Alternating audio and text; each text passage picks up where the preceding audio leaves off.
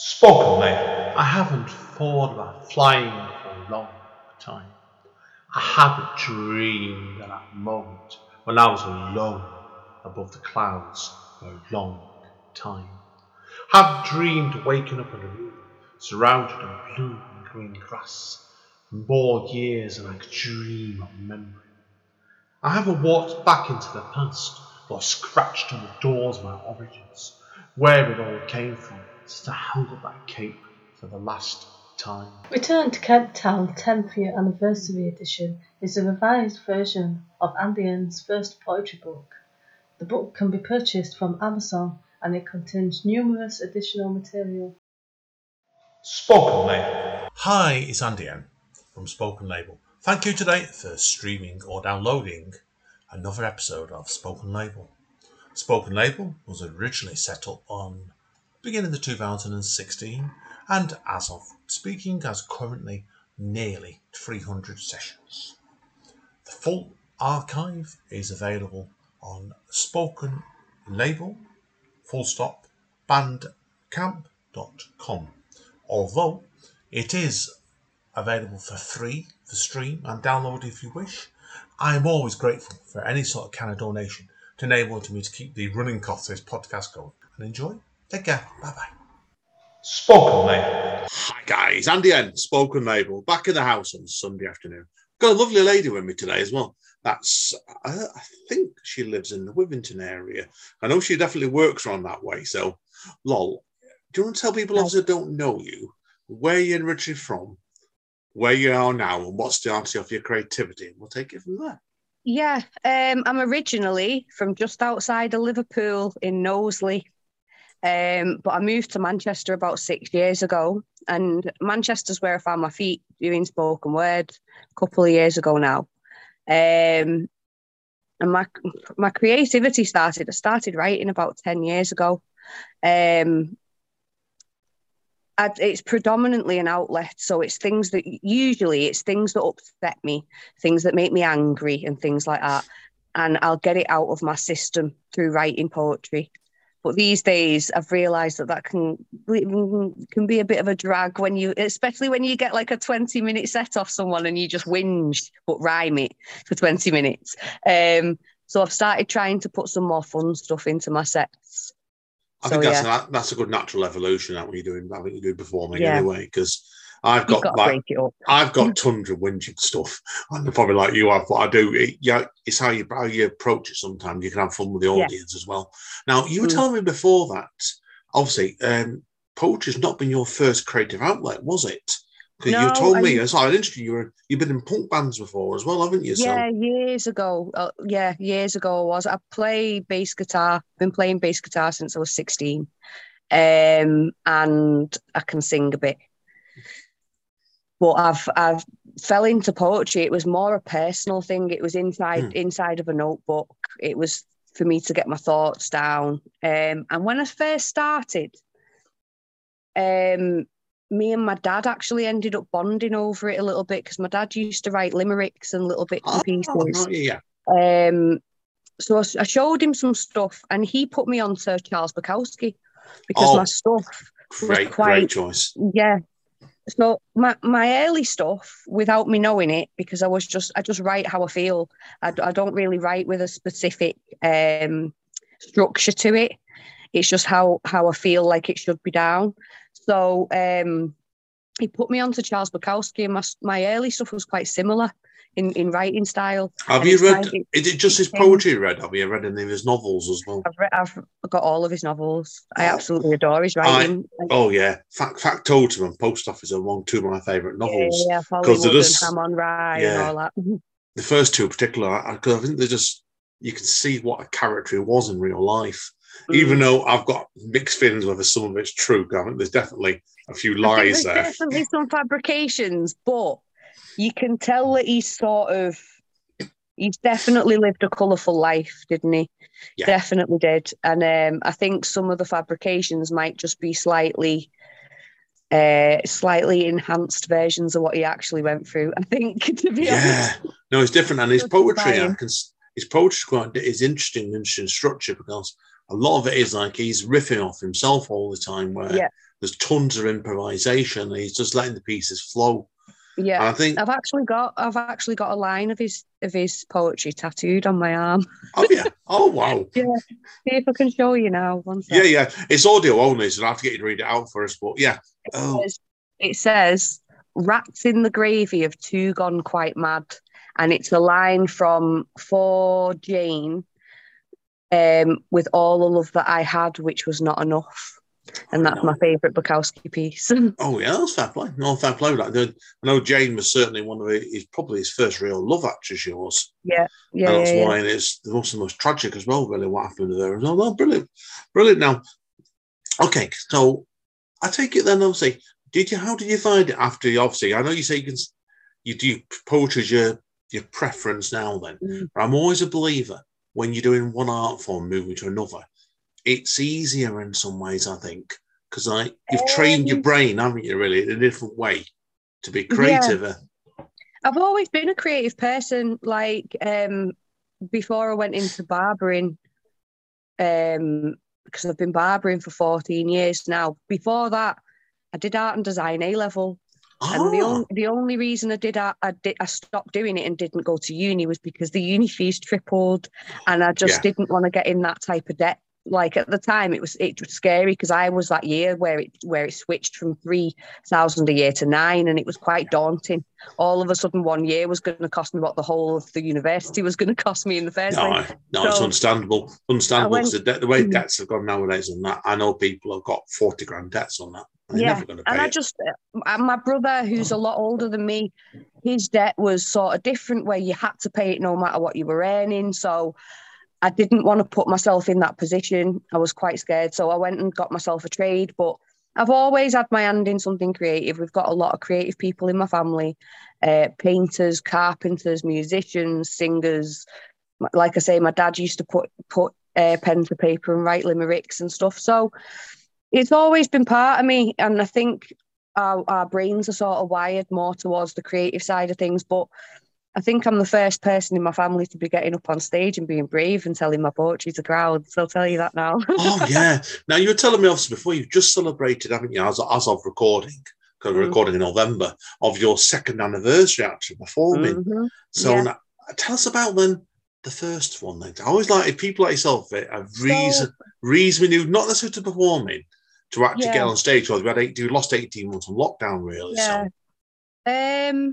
So what happened was, I've got this friend called Olivia, and we were having a bottle of wine, and I felt a little bit loose, and I showed her a poem, and it was just between us. It was just in my room. We showed her a poem, and we went out on a night out a couple of weeks later or something, and we bumped into Skittles from Levels, and he puts on an event called Saying in Manchester. And but at the time, Saying hadn't had its first event yet, and Olivia was like, "Go on, show Skittles that poem." And I didn't know who Skittles was at the time. I had no idea who he was, right? And I showed him this poem, thinking nothing of it. And next thing I know, I had a slot at the first Saying event, because next minute he was hosting a spoken word event, and I was like, oh, okay then. And I don't think, if it wasn't for that, just that sort of chance moment, I don't think I'd have actually started performing. A lot of it is that sort of thing. It is chance, because my story, like, was very similar to yours. Because I ended up studying, maybe probably been the age of your brother. The fees I got for university were nowhere near as high as what yours were. And I packed it in after that. Mine was a creative writing degree. And I ended up bumping into somebody some years later, about 5 years later, who taught me into joining a creative writing group. And then I ended up performing a year later. And it's just, everything is chance, really. So. Sorry, I accidentally muted my mic then. I fully agree. It usually is by chance, and the talent helps. You know what I mean? Definitely. Yeah, but I think talent. The way I always look at poetry, you're probably going to find when you get your first couple of gigs out of the way, you get more confidence in yourself on it. And then your work will improve when you realise what you can get away with performing. And have you found that over time yourself then? Yeah, so my first performance, I did one piece. I got one piece out, and my knees were knocking. You can't tell on the footage, but I remember my knees shaking uncontrollably, and my pauses felt like they lasted about 200 years on stage. And when you watch it back, it's actually about 2 seconds. Like when you pause and people really overthink it, and it's like, actually, it just sounded like an artistic pause. You know what I mean? So yeah, I mean, since then I find it a lot easier to read the crowd for what sort of poetry is going to go down well. I find it a lot easier to do that because I've got a lot more material under my belt as well, like spoken word style material. And I find that my confidence has grown, definitely. I definitely don't get up there with shaky knees anymore. Let's put it that way. Oh, yeah. No, I think it's just believe yourself, definitely. And I've seen a couple of full long live sets you've done online and stuff, and you can see straight away to go and do 20 minutes like that. That's when it starts getting harder. Because I think there's always a big difference between doing 5 minutes saying anywhere, doing 20 minutes and doing more. That's when it gets harder and harder. It was quite daunting. It was quite daunting, my first 20-minute set. It was actually for a poet called Leon the Pick. His name's Jack Horner. Yeah, I know Jack. Jack's been on there before, he has, and fabulous. I've got a story about. I've got Jack's story to tell you about Jack, and he won't mind me telling you this either. Go on. Because his first real reading was at Speakeasy. The night I come run, and. Fab. Yeah, I'm not going to say he even went on stage calling himself under his real name, which is neither of those names, right? No, Leon the pig farmer these days. Yeah, it's not Liam and it's not Jack, that's all I'm going to say, right? So it's neither of those two. So, but he went. I remember him walking on stage with 2 pounds of beer in his hand, one in each hand, and he put one down, drunk one in front of the full audience, and I read his first poem, drunk the second one, and I did his second poem, went off stage. Yeah, he's very energetic on stage, and he actually performed the first. So I actually run an event myself called Mouth, and I put the first one on the 11th of March 2020, and then we went straight into lockdown, and I just felt a little bit scared of navigating COVID restrictions and things like that.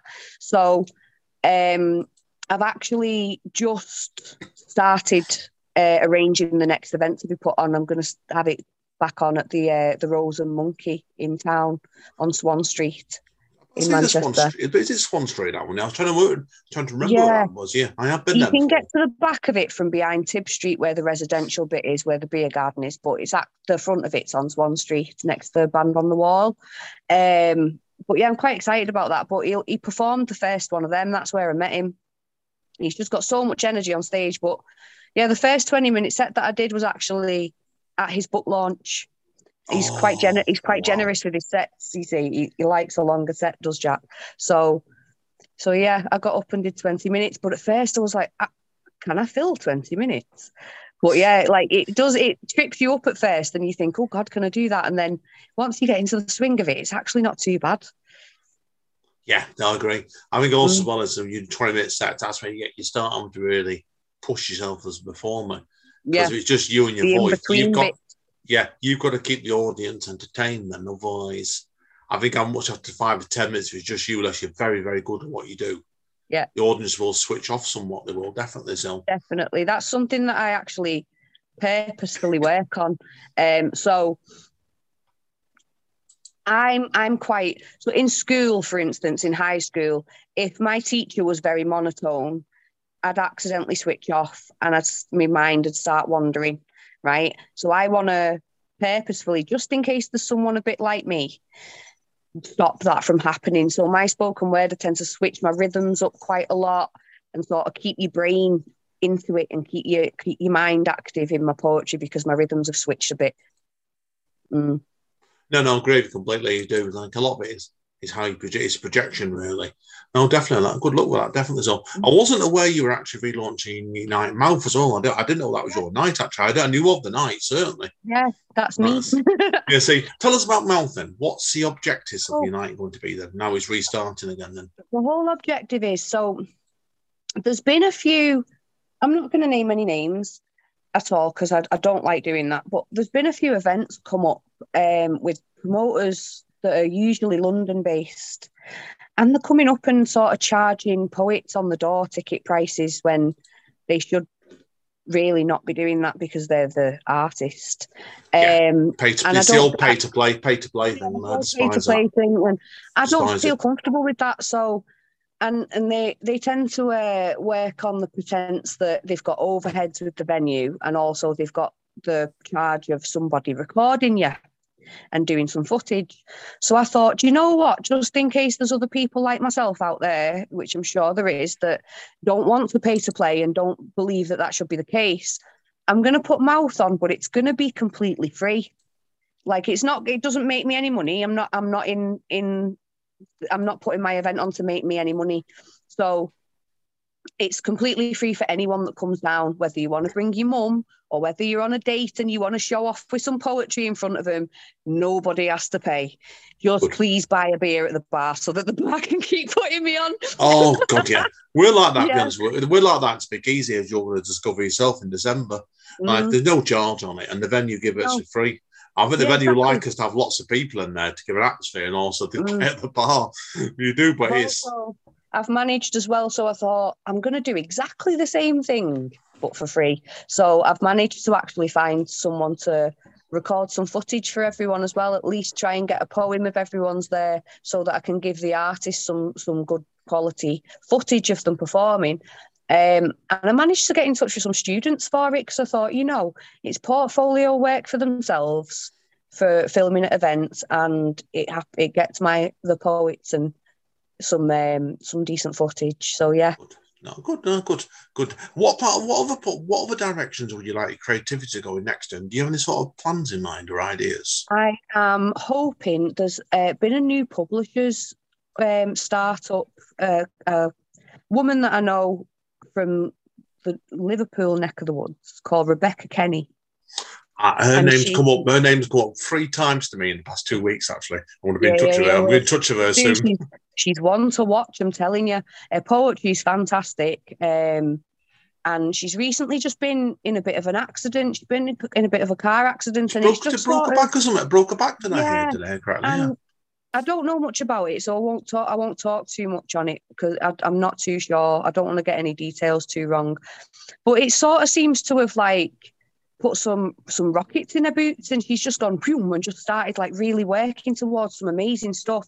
And she's set up a publishing company called Bent Key Publishing, and I'm hoping soon to be in talks with them about maybe publishing something, but that's a maybe right now. I would love to get some of my work in a book. I'd absolutely love to have a book of my work put together. So that's my aspiration for the future there when it comes to my poetry. As someone that's dyslexic, if I had a book out, it'd definitely make my mum and dad very proud. Oh, there will be. I meant to ask you before about your dyslexia, because as you said off mic before, I'm dyspraxic. So tell us then, obviously with dyslexia then, when did you find out about that? Was it very early on in life? When I was 6 years of age, I found out I was dyslexic. You were lucky. I was 28 when I found out. So I mean, I was lucky, but I wasn't at the same time. The primary school that I went to wasn't very good with it. I was actually being bullied by my teacher at the time for not understanding the work and things like that. She was actually she'd give everyone in the class a lollipop and then get to me and just not give me a lollipop because I hadn't done the correct work. And my mum actually really had to fight to get me checked for it. And I was about 6 years of age. They didn't actually statement me for it. And they said I was more towards being borderline, but that I was quite bright. And they didn't want to statement me in case I got stuck in the bottom set in high school. Because they said if she gets challenged correctly, we can see her actually doing quite well.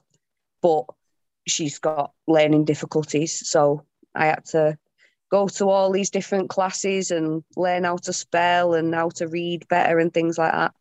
It was only around that time that I actually learned how to spell my first name. Imagine giving a dyslexic child an 8-letter first name. It's a joke, that. Oh, yeah. In my case, Andrew became Andy very early on for the same reason. Lorraine came Lol as soon as as soon as I could, yeah. Yeah, okay. What made you want to go Lol then? So obviously, I knew your full name was Lorraine, obviously, but this is actually...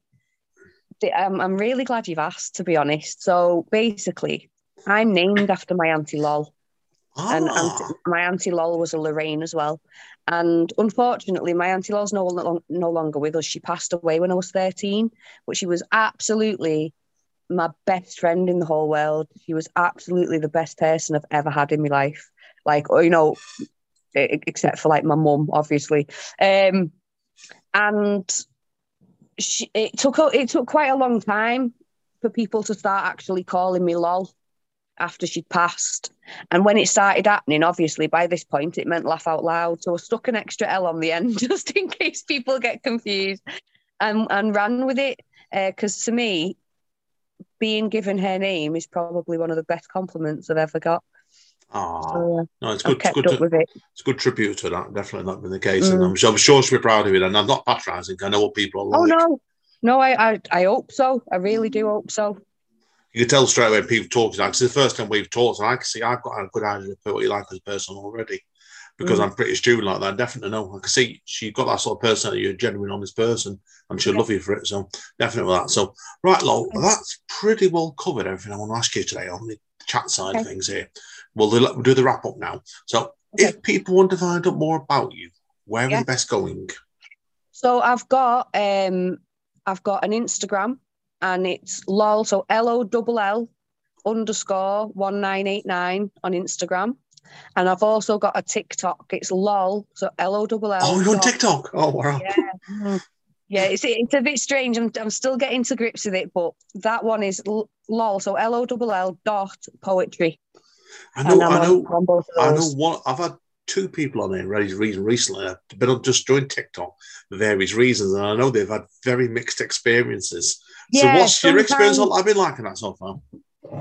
Sometimes you whack a video up and it'll get 4 views, and sometimes you whack a video up and it'll get over 1,000 views in a couple of days. So it's a bit strange, but I think it really depends what time of the day you post and things like that, and the feed on it's a bit strange. I'm still getting used to it, like I say, but yeah, it's good for getting initial views and things like that, and getting people interested in your poetry. You might as well try it. It's another platform to just have a go on. Do you know what I mean? So, and you know, if you do spoken word especially, and there's ways as well to put your poem up written and just to speak over the top of it.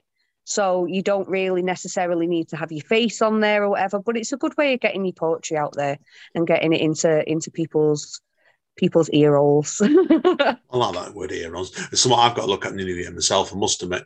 It's just going to get time sometimes. I know what you mean, brilliant. Now, do you want to mention, obviously, your hairdressing account on Instagram as well, if people want to book you with a hairdressing appointment as well, for professional reasons? Yeah, why not? So that one is LOLL_barber89. Yeah, because I saw that when I was researching you. Then I thought, you've got 2 of them. I better make sure you get both of them mentioned today as well. So that's it. Right. Anyway, guys and girls, that's the end of part 1. So obviously hang around, because the lovely Lol's going to do a few poems in the second half. So thank you today. It's been great fun. Really enjoyed this. So thank you. Thanks for having me. We'll see you all in a minute. Spoken Lane. Hi, guys. Yeah, we're still here. It's time for me to take a break now, and the lovely Lol's going to do 3 poems for us. Over to you, my friend. Okay, so the first poem that I'm going to do for you is called Depression, and it is about my mental health. I tried to just write a super duper rhymey poem, and it turned into a poem about depression, because nothing that I usually ever write is ever any less than bleak. So here we go.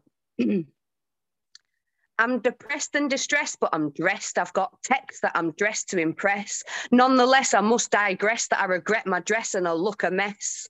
I've got no personality. The lack of me about me makes me weep. I remember who I used to be before the tears and screams and fears and things, but alas, that's the past, and I'm past caring about the last scary twat. No take-backs, just a rematch.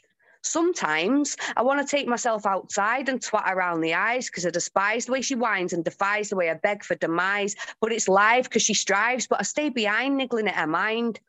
No bruises round her eyes, just food around her mouth and hair under her snout and a wonky botched pout. And I see all her impurities and all her deepest insecurities. But I'll wait until she sheds tears before confirming fears about the size of her ears as she clears that 13th beer.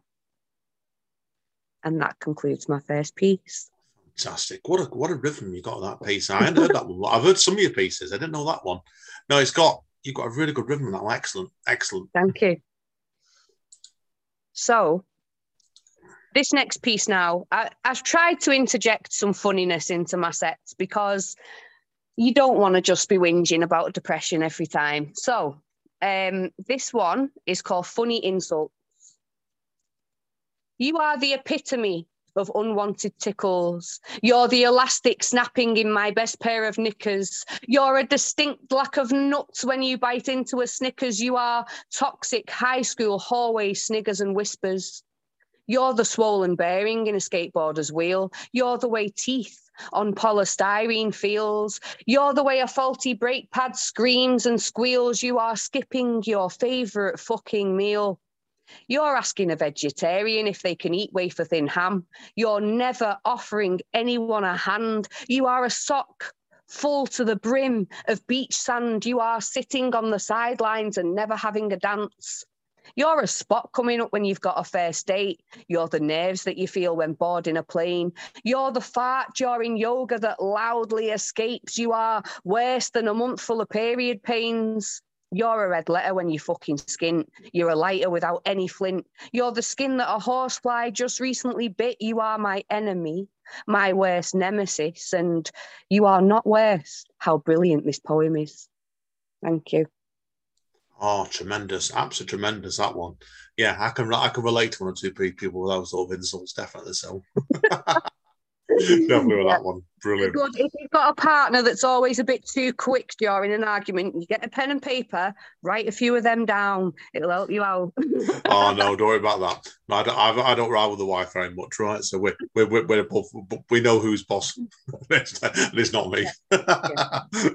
Right. Okay, Lot. Over to the big conclusion now, then. Yes. So I wouldn't be me if I didn't whinge about the Tories. They're probably my least favourite people. So this, if everyone remembers that disgusting campaign that came out just I believe at the end of lockdown 1 or in between lockdown 1 and 2 about asking creatives to retrain. And, you know, the campaign was a poster with a photograph taken by a photographer on it of a ballet dancer. And the poster itself was made by a graphic designer. So I don't feel like you could get any more hypocritical than that campaign. But here is my reaction to that as a creative. You must be out of your brain if you think I'll retrain. I've got 3 side hustles and a trade, and I still make time in the day to create, you wastes. You need to get your noses out of child pornography and listen properly to what we're offering. Your life of sin has got us boiling under our skin, akin to torturing, and it's boring me. And if I went to my mum's today, would people stare in dismay and call us names? Would my mum be okay? Or would she decay but still have a fine to pay off the back of Track and Trace? Would we be allowed to carry on? Because we don't know what's right and wrong until Boris tells us on the box. The same man who called a Muslim woman a letterbox, I kid you not, he made a brew and laughed it off the fucking toff. Because there's a virus that kills less than the flu. And it's imprisoning us in our rooms, cocooned in a blanket of doom, worried for the future, but still eating too much food. While you flit off and hunt down foxes, wearing awful outfits, which, by the way, were designed by an artist. Ratted, have you got 30 mates to go with to start with? While we're still in our group of 6 and can't even go and get a pick and mix without wondering if death'll come of it. It's a crock of shit. You've never given nothing but pain and dismay with your blue ties and chess games, all of you, shagging dead pigs' heads in your PJs and burning £50 notes in a man's face. You're a disgrace. No money for the working class because we've got to work for that, or pedal back, retrace steps and face the facts that our government has never had our backs. I've said it before and I'll say it again. If you voted the Tories in, we can't be friends. Someone that stupid could be a detriment and you drive me round the bend trying to talk sense to you. But we've got to carry on grinding hard because all we've got on this island is fry-ups and art. We make the world go round. This is not a farce. I am highly charged. But they've not a creative bone in their body. And you can tell that I'm honest by how they flaunt their wallets, where we would rather be off our fucking bonnets, living life how we actually wanted, not stuck in because Boris actually wants it. I say, use your common knowledge and do whatever the fuck you actually want to.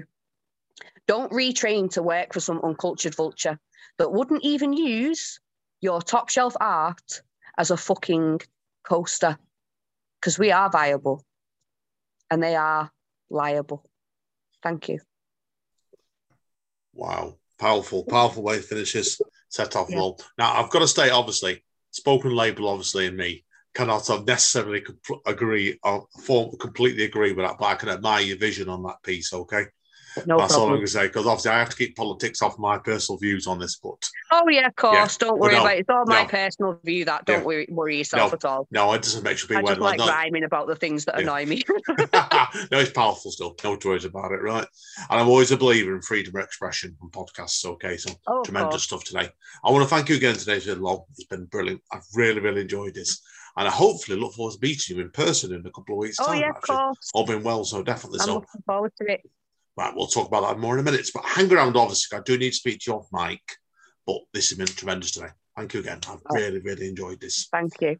Right, to conclude, everyone, as I always say with Spoken Label, Don Callis at Impact Wrestling says, stay safe and stay over. And we'll see you all next time. Spoken Label.